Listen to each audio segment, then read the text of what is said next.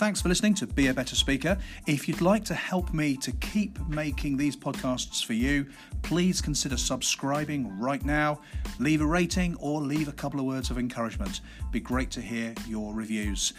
My name's Graham David, expert speaker, and this podcast is sponsored by bluebeetle.co.uk and grahamdavid.co.uk.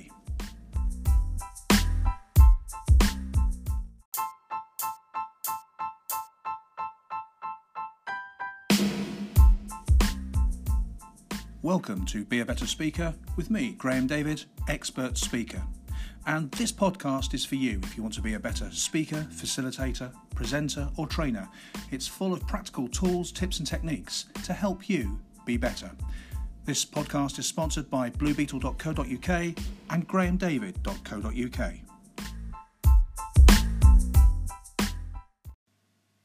Welcome to Be a Better Speaker with me, Graham David. In this podcast, in this episode, I'm going to be talking about jokes, telling jokes, being funny, being humorous, and it's one of those subjects, isn't it?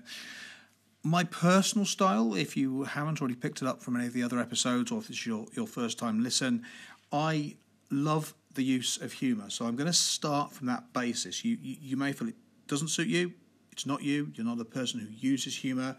That's fine. I'm going to attempt to change your mind slightly. Most people, however, are starting from the basis that they want to use some humour occasionally at the right point in a conference speech or a meeting, but there is a concern. There are a number of concerns about humour, and is it appropriate? Is it something that's going to work? Is it something in plain simple English that they should or should not do? Should they aim to try and be funny? So I'm starting from the basis that yes, you should do. I'm starting from the basis that it gives you some real benefits and edges that you can't get without using humour. And whether or not you're somebody that uses humour a lot, most of us, and I'm going to say most, I'd like to think that pretty much all of us have some sort of a sense of humour. If you think of your most relaxed times when you're with friends, family, loved ones, with children, with partners, with friends, in social settings, on holiday, humour is a thing that as humans we use, and it's great, it's brilliant, and it works very, very well on all the levels. Without going all esoteric about it, humour works on many, many levels. But what we're looking at is a more formal situation. Should you allow humour to come through? And the first point is yes, you absolutely should do. It allows us to see the human part of you. A lot of presentations and meetings and conferences are really marked out by quite stressed people. Now, this comes from a good place, because if you're giving a pitch, it's very serious. You want to get the business. You want to represent your business to the best you can.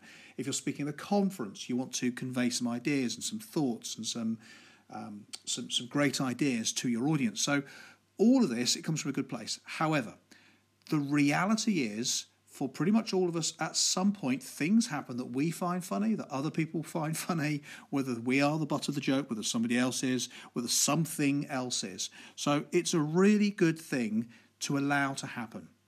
Now, it allows for a far more natural way of speaking. So even if you're delivering what in your mind is half an hour of absolutely cutting edge, no opportunity for anything human at all, content, the reality is that it's you presenting it.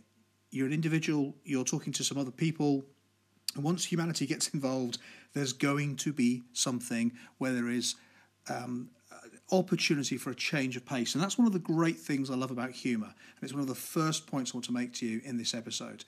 That change of pace, it allows us to see something slightly different. So even if you've just explained for the last 5 minutes the really serious outcome if a course of action isn't followed, there is a perfect moment there just to punctuate the solemnity of the moment, just to allow people to change pace. I've spoken in other episodes about changing gears during a presentation, changing, almost interrupting the pattern that you have set, and that's what we're doing with humour. It allows us to see you in a different light. So if you're somebody who's very senior, if your standard presentation of yourself is perhaps quite serious, that's absolutely fine. There's no issue with that. If you're a very formal individual when you present at events, again, that's absolutely fine. No one is suggesting you've got to become the comedy genius, but just allowing for that moment of humanity to shine through, it changes the pattern, it changes the pace, it changes the tone. It also makes quite a substantial difference with the audience, because up until now, assuming what you're saying is of interest, and I've got to assume it is, assuming it carries some weight, the audience knows with a social contract to behave in a certain way. Now, when you say something that has a level of humour, it changes that perception and it changes that feeling, and that's a good thing. That just allows us to start to see this differently. It alters the balance in the room, so that's well worth considering. I think the second thing, though, I want to move towards is where do you get your jokes from and what should your jokes be about? And I think if you're working on the basis of trying a joke of the sort you might tell in a pub or to friends, that's, as you probably know, a really bad idea. You're clearly going to be very careful with the content. You're going to be very careful with what you say. But what we're looking for is those kind of comments, or those sorts of comments that allow us to quite naturally find something funny, or for our audience to find something funny. So, as an example, at the start of a conference, a very large conference, I'm talking several hundred people, I will often walk out and start talking as though my piece has begun, and then I'll get maybe 30 seconds into it, and I'll interrupt myself and say, sorry, before we go any further, does everyone here know everyone else? Now, this is a ridiculous question, right? And because I deliver it in a serious way, and because up until now I haven't said anything that is obviously humorous, it often leads to a certain amount of confusion. You see some people smiling, you see some people laughing, some people just staring blankly at me as though I'm an idiot. These things are all fine as a reaction. And as I get some reaction from several hundred people in the audience, I might then say, let's do a quick round of introductions. This shouldn't take us too long. And I'll then go into that exercise you've almost certainly had to take part in at some point, where you've had to go around the room and say who you are and where you're from, a bit about yourself as a person, you married, boyfriend, girlfriend, wife, previous lovers, show us the pictures, something about you true, something about you that's false, 3 things about you that you've never told anybody else before, your best holiday, your worst holiday, go. And then I'll point to somebody. And you can imagine at this stage, it's clearly a ridiculous situation, but it comes out of a reality, and the reality being most of us have experienced that exercise. But when that exercise is delivered to several hundred people, it's clearly ridiculous, and it allows people to laugh. It allows them a moment of relaxation. So humour that comes out of something that is unique to you or your situation, your work, your environment, is all really, really good. These are great places to go for comedy. Now, these days online, you can find pretty much jokes, puns, cartoons, one-liners, five-liners, funny stories, whatever definition you want, about pretty much any topic you want. But the knack with this is to make it sound like it is part of your presentation. If it is you bowling up with, hey, let me start with a joke, that's not the feeling that anybody wants. And that's often when people get anxious about telling comedy or using comedy, that is often the starting point that they have to go in and, quote, tell a joke, unquote. And what I'll explain to you in the second key point is it might be only 2 or 3 times in your whole presentation of 30 minutes, those little moments where naturally you can say something that is funny, that does have a level of humour. It doesn't have to be side-splittingly hilarious, but just a level of humour which allows people to move to a stage of laughing about something. If you can do that naturally, that's brilliant. Jokes that are standalone jokes, if you can build those into your script, whatever you're saying, great. But really it's more like a comment you're making on something that you've just delivered. Or, as I just demonstrated, introducing myself, introducing the group, and then starting to go into this ridiculous, let's go around and introduce ourselves exercise. Let's look at a third area of concern for a lot of people, and that is, if you are using humour, are you going to undermine the seriousness of your topic? Well, this feels perhaps counterintuitive to you, but actually no. And unless you're telling a joke every minute or two, in which case you're in the wrong gig, you need to be a stand-up, well placed. And I gave the example, perhaps 2 or 3 moments where you consciously say something specifically to bring some humour into your presentation. That's great.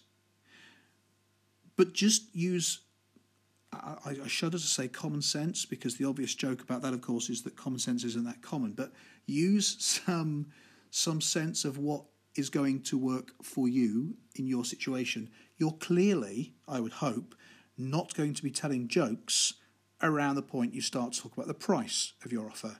It's not a point to be joking, is it? You're clearly not going to be using humour if it is aimed at anyone in the room. You're not going to be using humour for anything that has seriously happened that's gone wrong, unless, of course, that's something you've built in. Again, one of the episodes I've talked about in this series is using mistakes on purpose. It allows a change of pace. I reference that pattern change, out of which some humour can happen. But by and large, you're going to use humour in the right points. The right points are perhaps near the beginning of your presentation, when you want your audience to think to themselves, yeah, this person seems okay, they seem to know what they're doing, I feel relaxed, I'm now starting to focus in on their message. If you've delivered a very long, very detailed explanation of something, how it works, or a spreadsheet, or some numbers, again, that might be the point at which you want to use some humour. These are good places to do this, and in fact, far from undermining a serious topic, these will help show your audience that you have the confidence to be yourself and to be relaxed, and that you're concerned about your audience. Now, when you do this a couple of 3 times with a certain level of mindfulness, we understand that we're listening to somebody and we're watching somebody who knows what they are doing. So if anything, careful use of humour will really augment and enhance your presentation style. Just a couple more points then on this episode, nice short episode about humour. This is something I see a lot of people do, and it comes from a position of feeling quite comfortable and confident, which I like, and it comes from a position of trying to be inclusive, which I also like. The problem is, it actually doesn't work inclusively at all, and that is using in-jokes. So, I've seen this many times, I'm sure you will have done, you may have done this yourself, but you are presenting something and you want to thank somebody in the room, or you want to acknowledge somebody in the room. That's just one example. So you might be explaining what you've been doing, you might be referencing various people that have helped or various teams that have helped, and then you say something like, thanks to Francis, and I think you know what I mean, Francis, when I say donuts and coffee. And Francis at that point looks slightly mystified, or laughs, or does the thumbs up, or whatever's appropriate to you and Francis, but the rest of the room has no idea what you're talking about, because it was an in-joke between you and Francis. Now, I see this happen a lot, and it does come from a good place. It absolutely does. The problem is, at that point, just look at this logically, you are one person in the room laughing, the other person or the other team that you've referenced, they're smiling back at you because they're in on the joke, but what's everybody else doing? You see, everybody else is now just staring blankly at you because they're not in on the joke. So what you've done in that one moment is you've shut everybody else out, and you've been like the idiot at the party who's told a joke that nobody else has laughed at. So in-jokes, the way in-jokes are often done, which again I will restate is not in any way malicious, but they're not going to help you. If you want to get really advanced with using in-jokes, because I do this a lot of the time and it works very, very well, is you will talk in your presentation. Your presentation will be aimed at everybody in the room, but you may have 1 or 2 references that are amusing to the individuals or the teams or the very senior person, or however you've decided to do that they will understand, they will find funny, they will now realise this is a multi-layered presentation because you're saying something that they find additionally funny, but the rest of your audience is able to appreciate it in terms of what you've been talking about. So let's go back to the Francis example. You might be thanking various people, and you might reference as you're speaking, the situation with this kind of work is it takes an awful lot of support, it takes a lot of effort, it takes a lot of dedication, and frankly it takes a lot of donuts and coffee. Now you carry on talking. Francis and Francis's team may well recognise and appreciate the shout out, as I believe they call it these days. They appreciate the reference. It is funny to them, but it is funny on a different level to the rest of the audience, right? So in-jokes will work so long as they are shared with everybody in the way that I've just explained. And that just gets me to God blimey. Gets me to the final point I'd like to make in this episode. And that is about the delivery of something that you know is intentionally comedic. Now, if you have ever spent any time watching stand-up comedians or having a go at doing stand-up comedy, I have, by the way, I have tried to do stand-up comedy. I have died in various pubs in London attempting to get people to laugh for 5 minutes. But one of the things that you will learn is that when you tell your joke, you pause and you wait and you almost challenge the audience to laugh or to not laugh. Now, a great reference point for this would be somebody like Jimmy Carr. Whether or not you like Jimmy Carr's work, put that judgment to one side. What you notice that Jimmy Carr will do is he will tell his joke, he will deliver the punchline, and he will absolutely wait for the audience to react. Now, Jimmy Carr's pretty famous now, so the audiences that see him tend to understand the comedy they're going to get and tend to laugh on cue. But you can still see moments where he pauses and waits for the laughter to catch up with him. And if the laugh isn't as big as he wants, he will push the joke. He will find a way to insist that it is funny and that he is just waiting for the audience. Now, if you're Jimmy Carr or a comedian, you can do this. But you or I on stage at a corporate conference really should not do this. So the process I tend to use is deliver, pause, continue. And the way this works is you deliver the bit that's funny. You ensure you have your punchline at the end. The punchline is the bit that people laugh at, right? So whatever your story is, whatever you've built in, whatever's the point that you're going to say that people should laugh at, that is the punchline. And at the point of the punchline, if you were a professional comedian, you would stop and you would wait for the laugh. Now, we're not going to do that, because if we do that and no one laughs, it's a pretty awful feeling, and you're then going to be really upset that in this episode I've told you humour and comedy is a great thing. So what you're going to do is deliver, you're then going to pause, but not a massive, great Jimmy Carr pause. It's almost a taking a brief moment to breathe in.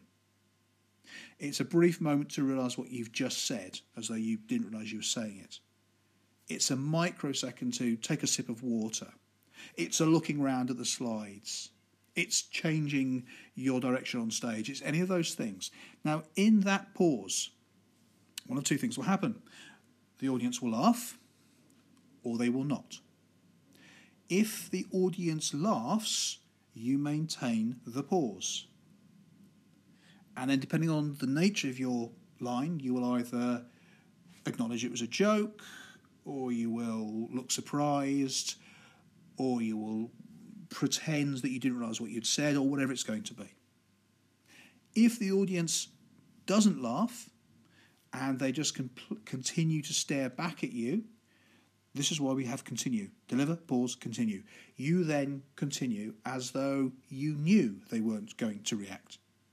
Now, understanding deliver, pause, continue is really, really helpful when you first use something that may or may not be funny to your audience. So you deliver, you pause for a split second, and then you continue. And in that split second, if everyone falls back laughing, great. If no one laughs, fine. The difficulty, of course, is what if 2 or 3 people laugh and nobody else does? Well, at this stage, you remember what I said about in-jokes. You don't say, oh, some of you got it. You don't go, come on, everybody else, keep up. You don't acknowledge it or reference it. You perhaps look at them, you might give them a nod, you might give them a quick smile, and then you continue. And that is absolutely the safest way, frankly, to deliver something, to pause to wait to see whether or not it gets any reaction, and then to continue. It means that you can try things out. If they work, great. If they don't work, 9 times out of 10, nobody will really notice. So that's it for this episode. I've given you 5 key areas about using humour and comedy in your conferences. Love to hear from you as always, but for now, that's all. Thanks very much.